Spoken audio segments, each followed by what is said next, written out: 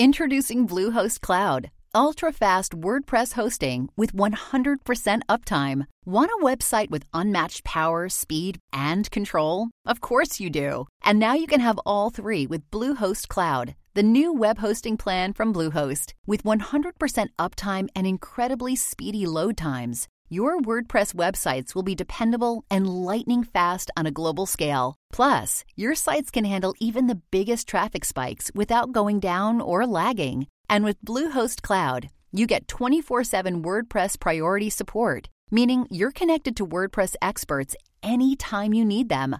Not to mention, you automatically get daily backups and world-class security. So, what are you waiting for? Get Bluehost Cloud today by visiting Bluehost.com. That's Bluehost.com. Welcome, everyone, to another debate from Intelligence Squared US. I'm John Donvan of ABC News, and once again, I have the honor of moderating as the 6 debaters you see sharing the stage with me here at the Skirball Center for the Performing Arts at New York University. 6 debaters, 3 against 3, will be debating this motion, "Don't blame teachers' unions for our failing schools." This is a debate, and I'm the referee, but you, the audience, are actually the judges. You will have been asked by the time this debate ends to vote twice, once before and once after debate, to tell us where you stand on this motion. The team that has changed the most minds will be declared our winner. I also wanted to share a very brief personal note. My grandfather was a New York City public school teacher, and so is my father, and so is my mother, and so is my 93-year-old Aunt Grace, who even now is living on in the Bronx. I will make all of this irrelevant, because that is my job, to be neutral and to moderate. So let's get on with round 1 of our debate. Opening statements by each debater in turn. And speaking first for the motion, I'd like to introduce Randi Weingarten, who is the president of the American Federation of Teachers, the country's second largest teachers union. And I believe also you have New York City school teachers in your heritage. Absolutely. Ladies and gentlemen. Many of them. Many. Randi Weingarten, ladies and gentlemen. Look, we have a double challenge today in America. We have the effects of the global recession, state and local budgets that are totally and completely decimated right now. And so when the investment is very, very meek, as it is right now, and the need is very, very great, it's no wonder that people are looking to find one entity to blame. But my friends, blaming unions for school failure is like blaming the middle class for the recession. If teacher unions were to be blamed for failing schools, then you would assume that schools in less unionized states would outperform schools in more densely unionized states. So you'd assume that places like Mississippi, Alabama, Louisiana, who have relatively few unionized teachers, would do much, much better. But that's not the case. The states with the most densely unionized teachers, Massachusetts, New York, Maryland, they do the best. There are problems we have to solve, one of which is poverty. We have to compete with poverty. That's what public education is, and that is what the search we have for to find what works. And I would argue to all of you that having a strong union, someone and an entity that will look at what it's done right and what it's done wrong and solve things and change things is the way to go. What can we learn from places like Maryland, Massachusetts, New York State? This is what we can learn. What works in places where we don't have niche markets, where we can't marketize our schools, where we have to help all kids. The difference between the places that work and the places that don't are good labor management relationships, like we see in one of my other panelists here in the ABC School District in California, which has lifted its scores, which has changed its relationships from competitive to ones that are collaborative. Everyone has to take more responsibility in this day and age. If we're going to ensure that all kids are ready for life, that means we all have to take collective responsibility.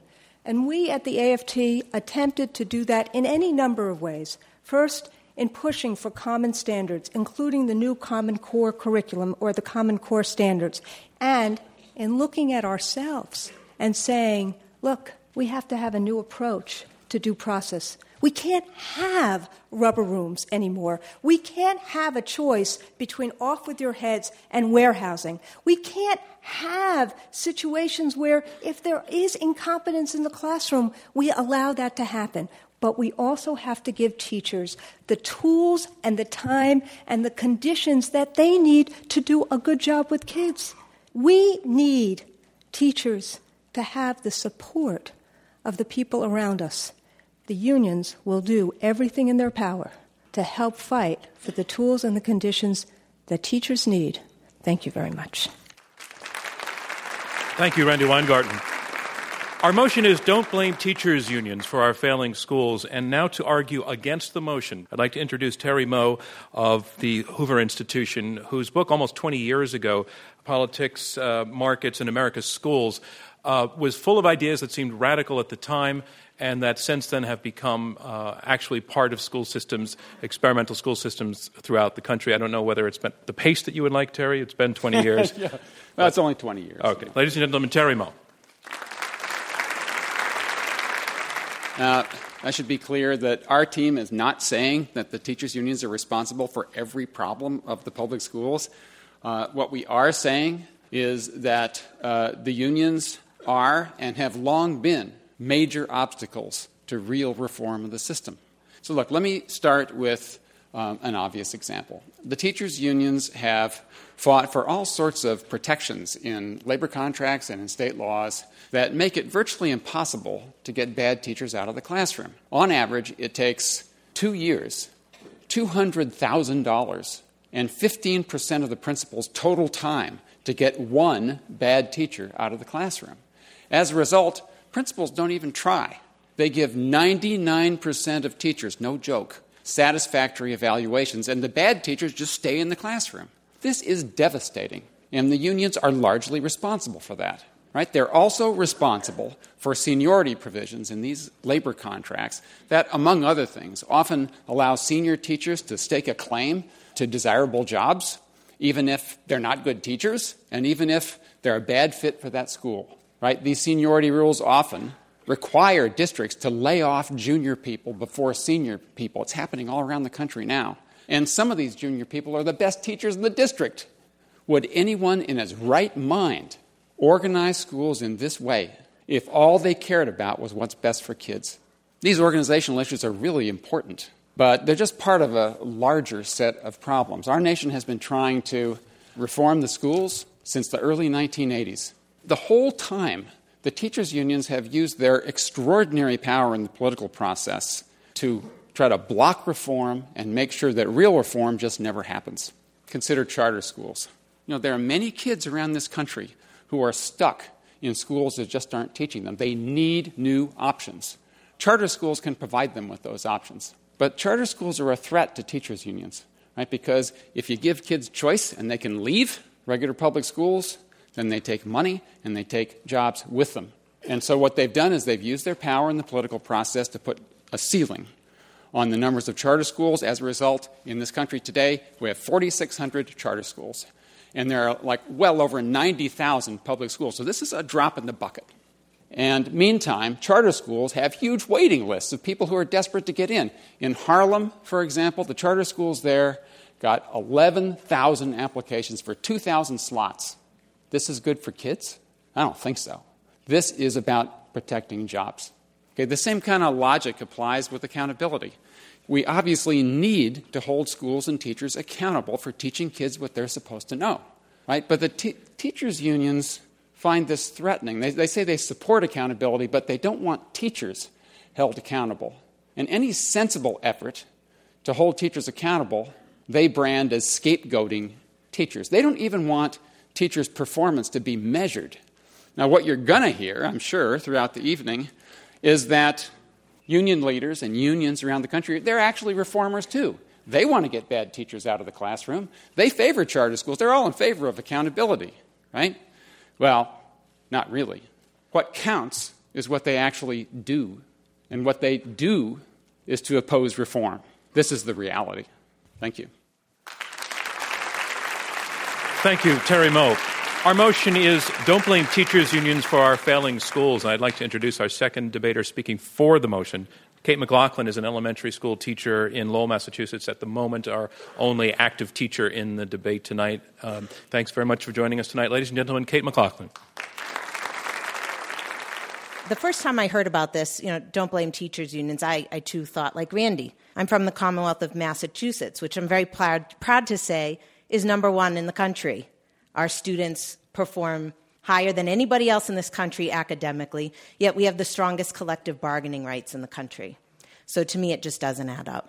And then I started thinking, I'm also a doctoral student, so I'm trying to learn as much as I can about research. And there is no research out there that correlates student achievement to collective bargaining rights, to teacher unionism, either for or against. So with that, what do collective bargaining rights do to improve schools? And I have a lot to say, because not only am I a teacher, I'm the executive vice president of the United Teachers of Lowell, and I deal with this firsthand as a union leader. For me, what collective bargaining rights do is they provide dignity, a way to provide dignity for a profession that, frankly, gets beat up on a lot. And the way that we can do that is we can ensure language that improves working conditions for teachers, but also for children. The other thing that collective bargaining rights help us with at a local level is it ensures academic freedom. And what that means is there are times as a teacher that I need to advocate for the child. And that means I have to say something unpopular, something that an administrator might not appreciate me saying. And I need to be able to do that to be the best teacher that I can be. And I need to be able to do that without fear. And what the teachers' unions do at the local level is we serve as a conduit for the teachers. So while my opponents on this motion might say that I have my own agenda, I would argue that is absolutely not true. My agenda is the agenda of the teachers, what the teachers need. So the way that we find that out at a local level, the president of our union and the superintendent, along with other members of the executive board, go to the schools and meet with the teachers and find out what they need to get their jobs done. The most important thing, in my opinion, about what we've done is this labor management union. Because with all due respect, the teachers have been told what to do. We've been given scripted curricula from under Reading First grants and under these grants, and the teachers found they were not working for children. We've been told what to do, and now what we need to do is have a seat at the table to be part of the decision-making. And so in Lowell, we have begun this journey to build collaborative structures in our district between labor and management so the people at the ground floor, the teachers, can inform the decisions that are made for children so it is indeed what is best for them. Thank you. I'm John Donvan, and you're listening to Intelligence Squared U.S., Oxford-style debating on America's shores. Stay with us. So here's where we are in this debate. We are halfway through the opening round of this Intelligence Squared U.S. debate. I'm John Donvan, acting as moderator. We have 6 debaters, 3 against 3, fighting it out over this motion, Don't Blame Teachers Unions for Our Failing Schools. And now on to our 4th. To speak against the motion, I'd like to introduce Rod Page, who is famously the U.S. Secretary of Education under the Bush administration, even more famously once called teachers' unions terrorist groups. I knew that was going to come up. It has to come up. And also his own background in education. He is the son of a school principal in rural Mississippi who, to make ends meet, also worked as a barber, I believe. Is that correct, Rod? And how times have changed. Or perhaps they have not. Ladies and gentlemen, Rod Page.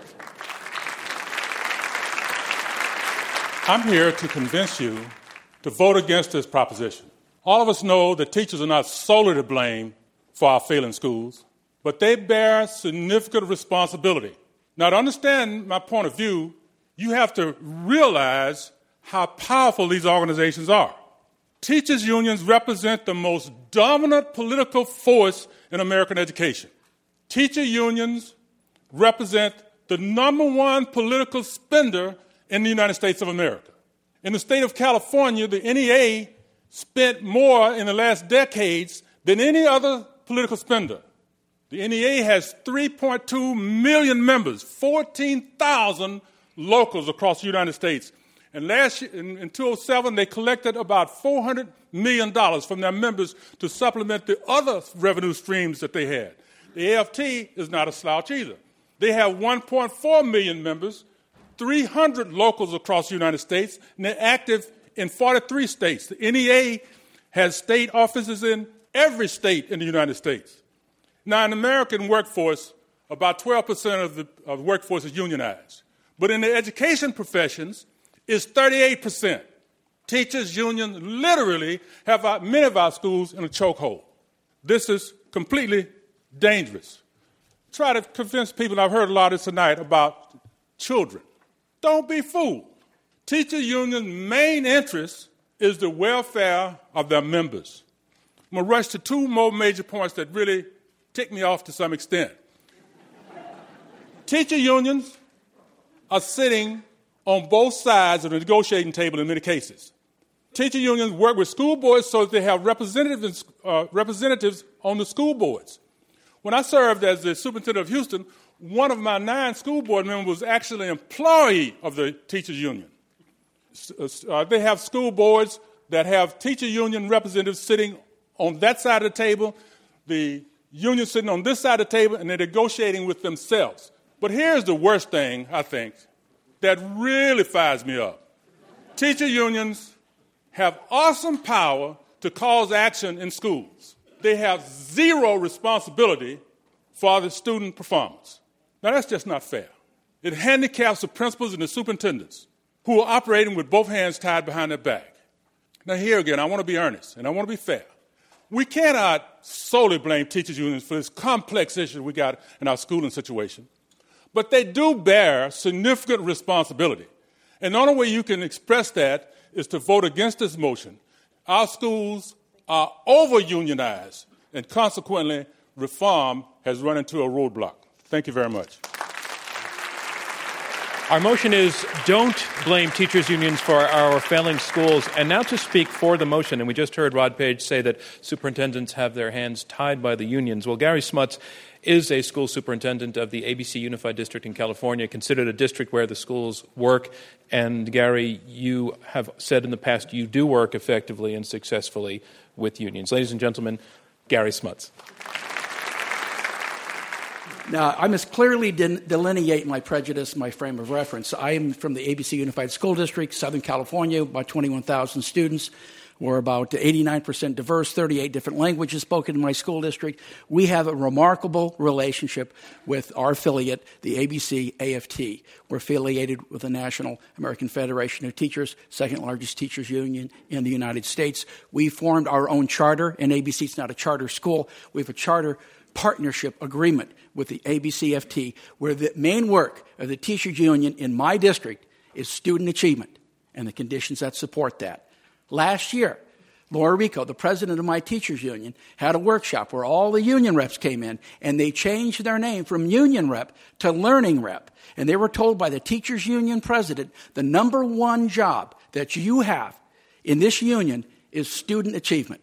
Their main goal, the main idea in my district, our union and student achievement. Now, here are some examples of staff development in my district that's jointly sponsored by myself and our colleagues in the American Federation of Teachers. These are some of the courses that are taught by our teachers union. Instructional strategies that work, reading comprehension, school, family, and community partnerships, supporting student learning. We spend, my teachers union spends tens of thousands of dollars in direct staff development with our community and our teachers to improve learning. Now, don't blame my district's union for failing schools. In fact, they're one of the reasons my district is successful. In my district, 10 of my schools, now these are struggling schools, have just received an innovation grant where each of these schools has a separate program to innovate and improve that school, specifically tailored to the needs of that individual school. That innovation grant came from the American Federation of Teachers National Organization. $3.3 million in innovation grants funded the ABC Unified School District, 10 of our 30 schools. Now, that's just not in California or ABC. The grant funded programs and districts in 8 different states. In other districts throughout the United States, they're working on community partnerships. They're working on using student assessment data to evaluate teachers. They're also working on creating charter schools. So if you're for charters, if you're for holding teachers accountable using student assessment data, listen to the American Federation of Teachers. Now, twice each year, American Federation of Teachers hosts the Shanker Institute. Let me tell you what we learned at the Shanker Institute. These are different workshops. State standards curriculum, bridging the gap, improving the quality in the use of student assessment data. In every seminar I've been to, there's never been a session on how to keep crummy teachers. They don't do that. States with teachers' unions set the highest standards, according to Education Week. Success, high standards, accountability. If you want that, support teachers' unions in schools where that works. Thank you, Gary Smuts. Our next debater does blame teachers' unions for our failing schools. Larry Sand is a retired teacher and former teachers' union member who grew disillusioned with the operation. He founded the California Teachers Empowerment Network, and I've seen Larry, you described in print as a pain in the union's backside. I assume we'll see why. Ladies and gentlemen, Larry Sands. In educating children, there is nothing more valuable than a dedicated and gifted teacher, and nothing more harmful and destructive than a bad one. And it's those teachers, the mediocre and the incompetent ones, that the unions typically represent. In fact, they punish good teachers in numerous ways. Unions insist that school districts not pay good teachers what they're worth. They insist on an archaic factory model of payment whereby teachers make more money by years on the job, not productive years, just by calendar progression. Considered the greatest teacher of our time, Jaime Escalante, subject to the film Stand and Deliver, attracted national attention at Garfield High School in Los Angeles with his spectacular success teaching college-level calculus to gang members and other unteachables. What was the problem? Because he was willing to have more students in his class than the United Teachers of Los Angeles contract allowed for, he was basically run out of town by that union. When there are layoffs due to budget cuts, do the worst teachers get laid off? No. The newest hires are let go. You're Teacher of the Year? Too bad. You double test scores? Too bad. But the unions will go to any length to save the job of a bad tenured teacher. If you think I'm exaggerating, here's a quote from an LA union rep. If I'm representing them, it's impossible to get them out. It's impossible unless they commit a lewd act. End quote. And maybe not even then. You're laughing. This is a true story, and this didn't happen very long ago. X was a former colleague. He's alleged to have touched a female student inappropriately. There were witnesses. The female student would not press charges. So they put X into the district office for a while, the so-called rubber room. Got a union lawyer. They put him in another school. He apparently did the same thing. Back to the rubber room. Finally, one day, I guess he got bored, he decided to bring porn to the district office, the rubber room. He got caught. With the union lawyer's help, he got put back into a school. And in short order, he got caught showing his female students some of his pornography collection. Now, the last I heard, he's back in the district office waiting for his union lawyer to make the next move. This is the kind of guy that really needs the union. Not a dedicated teacher, not an honest teacher. This is the kind of guy who really needs the union. Once again, a union rep in his own words. I've gone in and defended teachers who shouldn't even be pumping gas. Not my quote. This is a union rep. Very importantly, the unions are constantly trying to limit the number of charter schools. The Cartel, an excellent film by Bob Bowden about public education, has one of the most affecting scenes I've ever seen on film. It shows parents and children waiting to see if they won the lottery, that is, if they got into the charter school. And in this scene, the camera goes into close on the faces of the children and the parents who are winning the lottery and getting into the charter school, and they're thrilled, and you feel happy for them. And then they go into the people who didn't win, and these people are crying and sad, and you feel horrible for them. But these tears of joy and sadness turn to anger because you realize the unions are constantly fighting the establishment of charter schools. I will close with a quote from Juan Williams, who said about this situation, the NEA seems far more devoted to its members than they are of the children they teach. It doesn't seem to bother them that they continue to fail the nation's most vulnerable children. Amen to that, Mr. Williams. Thank you, Larry Sand. And that concludes round one of this Intelligence Squared debate. And we now have the results of our initial vote where we asked you, the live audience, to tell us where you stand on this motion. Our motion is don't blame teachers' unions for our failing schools. Before the debate, the vote went like this. Those for the motion, 24%. Those who blame teachers' unions for our failing schools, against the motion, 43%. And we have 33% undecided. We'll ask you to vote once again at the end of the debate, and the team that changes the most minds during the course of the debate will be declared our winner. Now on to round two. This is our middle round in which the debaters talk directly to one another. And I want to begin with a couple of specific charges that were laid out there but not really responded to. Terry Moe specifically saying that teachers' unions operate against the whole notion of charter schools, that they try to stop them wherever they find them. I want to hear from the other side, true or not true. Let's start with Randi Weingarten. Well, given that the United Federation of Teachers, under my watch, started 2 charter schools in East New York, it's totally and completely untrue. What we want to do is we want charters to be held to the same accountability standards, including the ones that we started, as any other school. And what the evidence has been in New York, like the evidence around the country, is that charter schools, instead of, as Diane Ravitch said, should take more of the most at-risk kids, are actually taking fewer special needs kids and fewer kids with limited English proficiency. We think charters could be a great incubator for instructional practice and could be a great incubator for labor relations practice.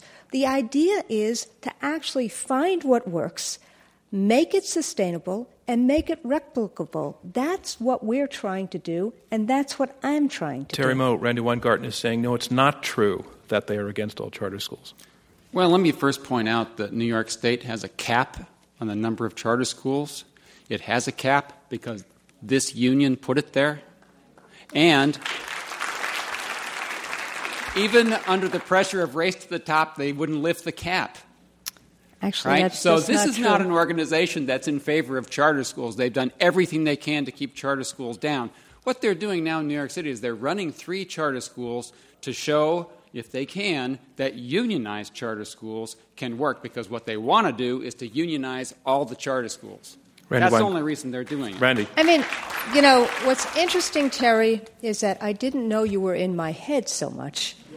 We are not running charter schools to unionize all charter schools. Where'd the cap come from? What we wanted to do was actually the New York City and state unions were in favor of lifting the cap and in favor of creating a level playing field to make sure that all kids could equally get into all schools. Larry Sand. Yeah, just here in New York City, in Harlem, we have very successful charter schools like KIPP, Democracy Prep. The parents, as far as I know, there aren't enough to keep up with the demand, yet Randi is saying that it seems to have a problem with charters, so she wants to go very slowly. It seems that the parents want these things because most of their kids are in hellholes. Now, this is not the union's fault that they're in hellholes necessarily, but it's the union's fault because they keep them in hellholes. The best, from a local standpoint, in Lowell, Massachusetts, it's quite the opposite. They're actually closing. They wanted to close the charter school, and we actually appealed on their behalf, so they have to cut the school in half and stop teaching middle schoolers, and we will absorb those students You're back in the saying that the union stood up for the charter school? And the school system. We, from this charter school that was going to be announced, got students back from this charter school, which we welcomed. We don't get the funding for them for another year. So when the teachers' unions bring up this issue, we're somehow against charter schools. There are major issues about the funding. The other issue about charter schools for me and for my teachers' union is it's an equity issue. And my teachers' union president has gone even to the governor and suggested that if charter schools are truly innovative, they should be a draft and not a cream of the crop selection. And if you alone base a lottery on which parents have gone to sign up, you have already changed some of those issues. So it is an equity issue. I want to go to the audience for questions now, and as a gentleman... You don't have problem with having a good car. You know which cars are good and you can choose. And the question is, have teachers' union helped parents to know which teachers are good and which teachers are bad? And second, have they helped parents during the last 2-3 decades, not last 2-3 years, help parents to be able to choose good teachers?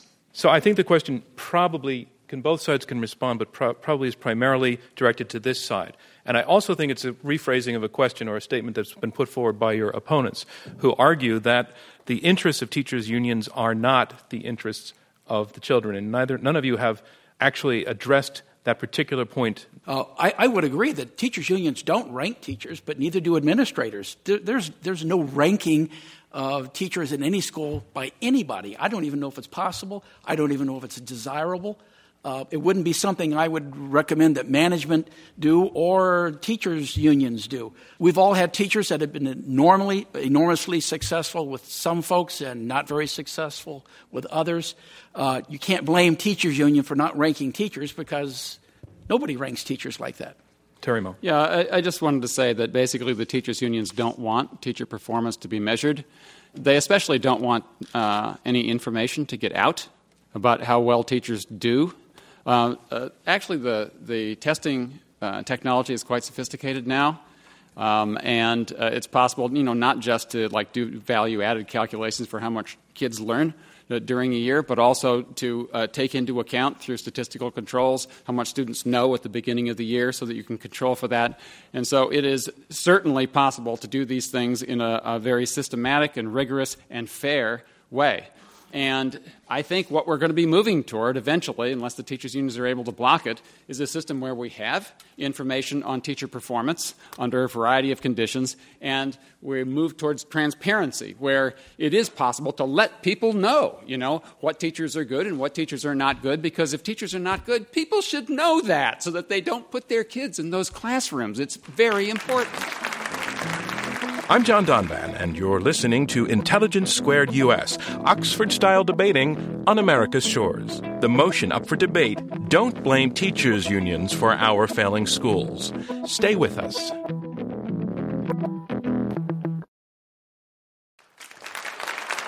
We are in the question and answer section of this Intelligence Squared U.S. debate. I'm John Donvan, your moderator. We have 6 debaters, 2 teams of 3, debating this motion: don't blame the teachers' unions for our failing schools. To another question, black T-shirt. Everyone's thinking about the best interests of the children, but shouldn't we be listening to parents first and not? So why are you standing in the schoolhouse door and stopping parents from having the choice of where to send their children to school? Kate McLaughlin, can you take that one? Well, and again, I firmly admit this. I am a Lowell girl, and I don't know everything that goes on in the big wide world, but our public schools in Lowell are all choice schools. There are no neighborhood schools. We're a city of a little over 100,000 people. We have 23 schools, and parents choose. So I actually am a parent of a Lowell public school child. And I went to the central office and registered him. I put down my top 3 choices for schools, very much like what you're all advocating for. Let's hear from something our union supports. My district has schools, Gary 30 schools, 29 regular K-12, kindergarten, elementary, middle, and high school, 1 adult school. We're schools of choice. We have 1/3 of our schools are magnet schools where parents can make choices. Every school in our district has a school site council where parents are represented. We have board advisory committees that are made up of all parents in the district that report regularly to the board. Let me ask Rod Page, what do you make of what he's just saying now?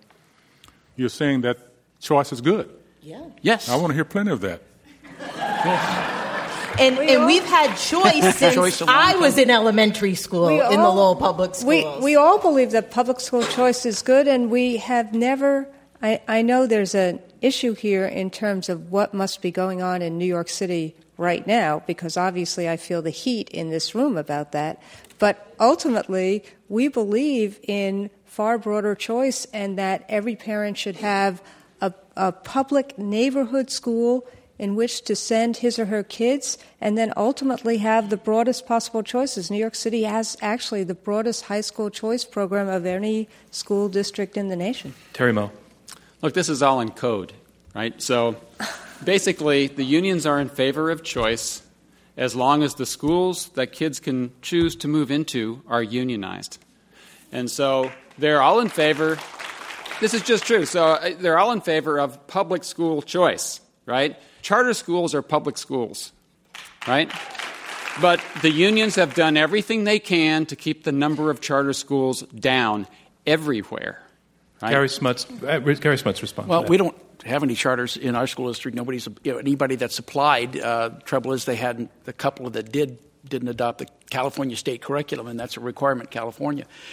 Charters in Southern California aren't that particularly powerful. Terry's bottom line point was that when teachers are talking about charter schools and schools in general, they're all for change and choice, but not if the school is not unionized. Do you think that that's a fair point? It's a little hard in California because we're a teacher union state. So I take total exception because my issue as a union leader about charter schools, if they are public schools, and this is my experience as a teacher and hearing from the other teachers, why is it when a child needs an outside placement that costs over $100,000, the charter school sends them back to the public schools to pay for?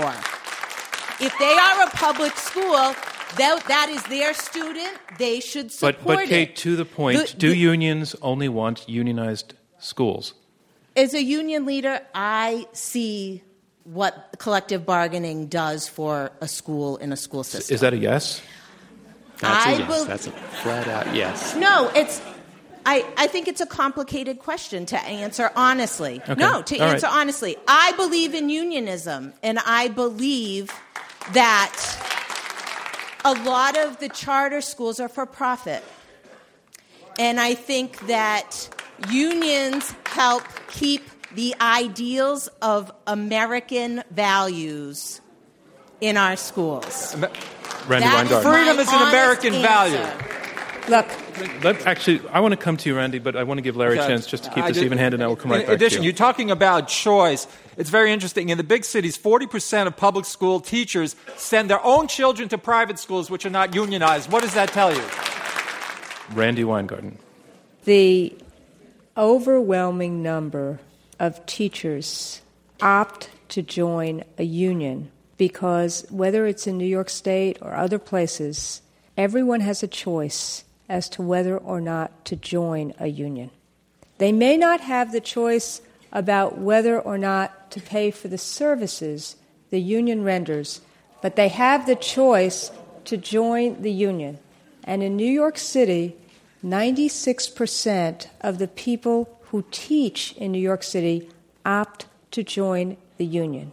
Now, the issue around the country, and I believe the same way as Kate, I chose to do this because I believe in my heart that what unions do for kids and for teachers, as well as for working people, is to lift all boats.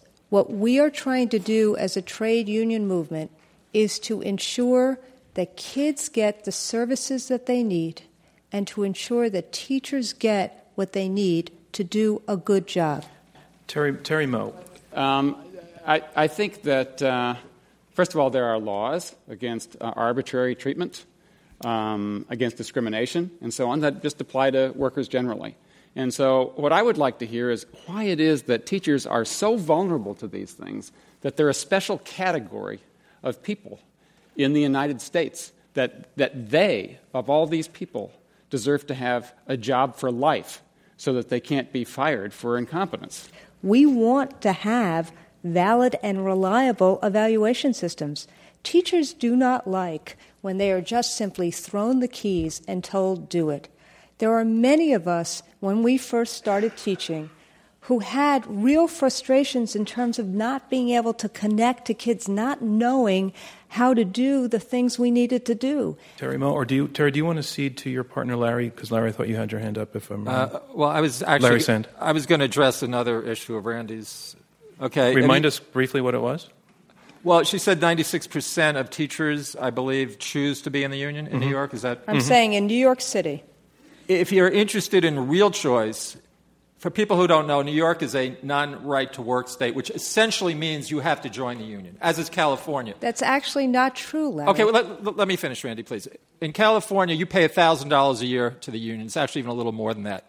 If you opt out of the union, you don't get a choice to opt in. If you opt out, you get back about $300. $700 still goes to the union whether you want it or not. It's like getting a divorce from your wife that you never wanted to marry in the first place and you're still paying alimony. Let's go to one more question. We don't blame defense lawyers for defending their clients because we have a good judicial system that allows for prosecutors and defense lawyers. Similarly, should we blame unions for availing themselves of those rights to defend their constituents and not the system? Let Kate take that, and then you decide. And I thank you for that question because that was the biggest myth for me as a new teacher. I too thought, teachers' unions keep bad teachers around. And as I became a building rep and now the vice president, I've seen these cases actually pan out. And it's exactly what you said. Due process is not an easy thing to defend to people. The defense lawyer didn't murder the person. But somehow it seems that unions are taking the rap for the actions of someone else when they're actually defending the due process. In the case of a principal writing something and giving a teacher an unsatisfactory, teachers' unions can only talk about the procedures that happened. We actually can't defend the work of a bad teacher. Larry we Sand. Defend procedure, which is exactly... We understand that point made, and Larry Sand. Okay, very quickly to answer your question, sir. Yeah, they act as defense lawyers. I agree with you. But they also make the rules. They make the laws. So it seems to be a conflict of interest. It is not true. Right, and that concludes round 2 of our debate. Thank you. Okay, here's where we are. We are about to hear brief closing statements from each of our debaters. After that, you will be asked to vote on where you stand on the motion. And to lead off against the motion, Larry Sand, retired teacher and president of the California Teachers Empowerment Network. At my school's retirement lunch last June, there were more than retirees saying goodbye. We lost several of the hardest working, most effective and popular young teachers on campus. Several teachers, we all know who they are. The kids know, the parents know, the teachers know, should have been the ones saying goodbye. But because of the union-mandated seniority rules, they weren't. As a parent or just a fair-minded person, don't you want your child, any child, to be taught by the best teacher, not the longest employed teacher? Of course you do, but that is not what happened at my school and other schools around the country. Yes, the teachers' unions are not the only problems with public education today, but the extent of the damage they have caused cannot be exaggerated. In closing, to show you how twisted the situation really is, what could be more preposterous than this? Well, they go to great lengths to keep the Mr. X's and other sexual predators in the classroom. The union hounded Jaime Escalante, one of the greatest teachers of our time, out of the classroom. Please join us in sending the teachers' unions a resounding message and vote no on your ballot. Thank you. Thank you, Larry Sand. Our motion is don't blame teachers' unions for our failing schools, and summarizing his position for the motion, standing by teachers' unions, is Gary Smuts, who is superintendent of the ABC United School District in California. Accountability, innovation, standards, high achievement, teacher training, teacher performance measured by student achievement, these are hallmarks of the modern teachers' union. It is implied that the teachers' union or non-union is the only variable here. And they've tried to use weasel words to get out of that. Oh, not all of them or some of them. But the case is, if you look at the proposition, you have to blame teachers' unions, I guess in each and every case. You have to deny poverty, poor budgets, lack of parental support, poor boards, poor state leadership, poor superintendents. You have to say none of those things count, and only teachers' union counts. They know that's not true, and they've said so. So you can't just blame teachers' unions. And you know that. There's a lot of reasons schools don't work, and it's not just teachers' unions. Professor Moe said that teachers' unions are major obstacles to school improvement. Everywhere? Not in my district. It isn't true in a lot of districts. Larry Sand told us a lot of stories from band camp. I don't think that that's a good reason to say teachers' unions are bad by sharing horror stories from individual places throughout the United States. Being a superintendent is a hot, sweaty business, and it's hard enough doing it by yourself. But I'd much rather work as a superintendent with my colleagues from the American Federation of Teachers to increase student achievement. Thank you, Gary Smuts. Our motion is Don't Blame Teachers Unions for Our Failing Schools. Here to argue against the motion, blaming teachers unions, is Rod Page, former U.S. Secretary of Education and co-founder of the Chartwell Education Group. But I think I want you to be clear. We all know that teacher unions are not solely to blame for our failing schools. What we are arguing is the way the motion is put, this is the only option that you have in order to express the idea that teachers unions bear significant responsibility for the inability to reform our schools now. And so we're encouraging you to vote no. Teacher unions draw their ability to serve, to protect the interests of their members from their ability to convince the public that they are really about the kids. They are very good at hiding their real intent. They are not who they say they are. Who they say they are is not who they really are.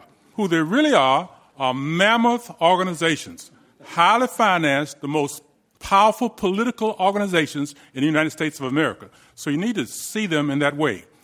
And we think they deserve your vote against the motion because they do bear significant responsibility for the conditions of our schools. Thank you, Rod Page. Summarizing for the motion, standing up for teachers unions and arguing against our motion, arguing for our motion, don't blame teachers unions for our failing schools, Kate McLaughlin, an elementary teacher in Lowell, Massachusetts, who is Executive Vice President of the United Teachers of Lowell, number 495, which is a local of the AFT. It's interesting because I can't help but take this personally because I am a union leader and I am a proud union member. And I'm telling you that I'm speaking with the utmost candor that the kids come first to me and to my union president. Yes, there are political implications to what we do because we are advocating for the things that our children need: stable housing, health care, and access to great and wonderful schools. So I would ask that you see the people on this panel as people who are actually doing this work on the ground level. We are the conduit for our teachers. Our teachers tell us what they need in their classrooms, and we collect this information and we work together with our superintendent and other central office personnel to make it happen. Thank you. Thank you, Kate McLaughlin. Arguing against the motion, arguing that teachers' unions are at fault, Terry Moe, the William Bennett Monroe Professor of Political Science at Stanford University and Senior Fellow at the Hoover Institution. All right. Well, I think it's important here at the end to just focus on the big picture. And the big picture is very simple and it's very devastating. The teachers' unions are by far the most powerful groups in American education. And they use their power mainly to protect jobs. And what they say is that there's really no conflict between protecting jobs and doing what's best for kids. But there are conflicts, lots of them. And as a result, we can't get bad teachers out of the classroom. And fundamental reforms, good reforms that make sense for kids, are resisted and undermined and weakened. Our opponents say that they want reforms too, that they want to get bad teachers out of the classroom. I've heard that several times. And my response is, hey, it's 2010. If you wanted to get bad teachers out of the classroom, why didn't you do it 30 years ago, you know? Same thing with choice and accountability. They could have been aggressive in supporting these things, pushing for more choice, pushing for accountability. The reason we don't have them is that they've been opposing them, right? So, again, what counts is not what you say, it's what you do, right? So here's the bottom line, you know. You have an opportunity to show tonight where you stand. So please do that. You know, please vote no on this proposal. Thank you, Terry Moe. Our motion is don't blame teachers' unions for our failing schools. And finally, to argue for that motion, standing by the teachers, Randy Weingarten, president of the American Federation of Teachers, the country's second largest teachers' union.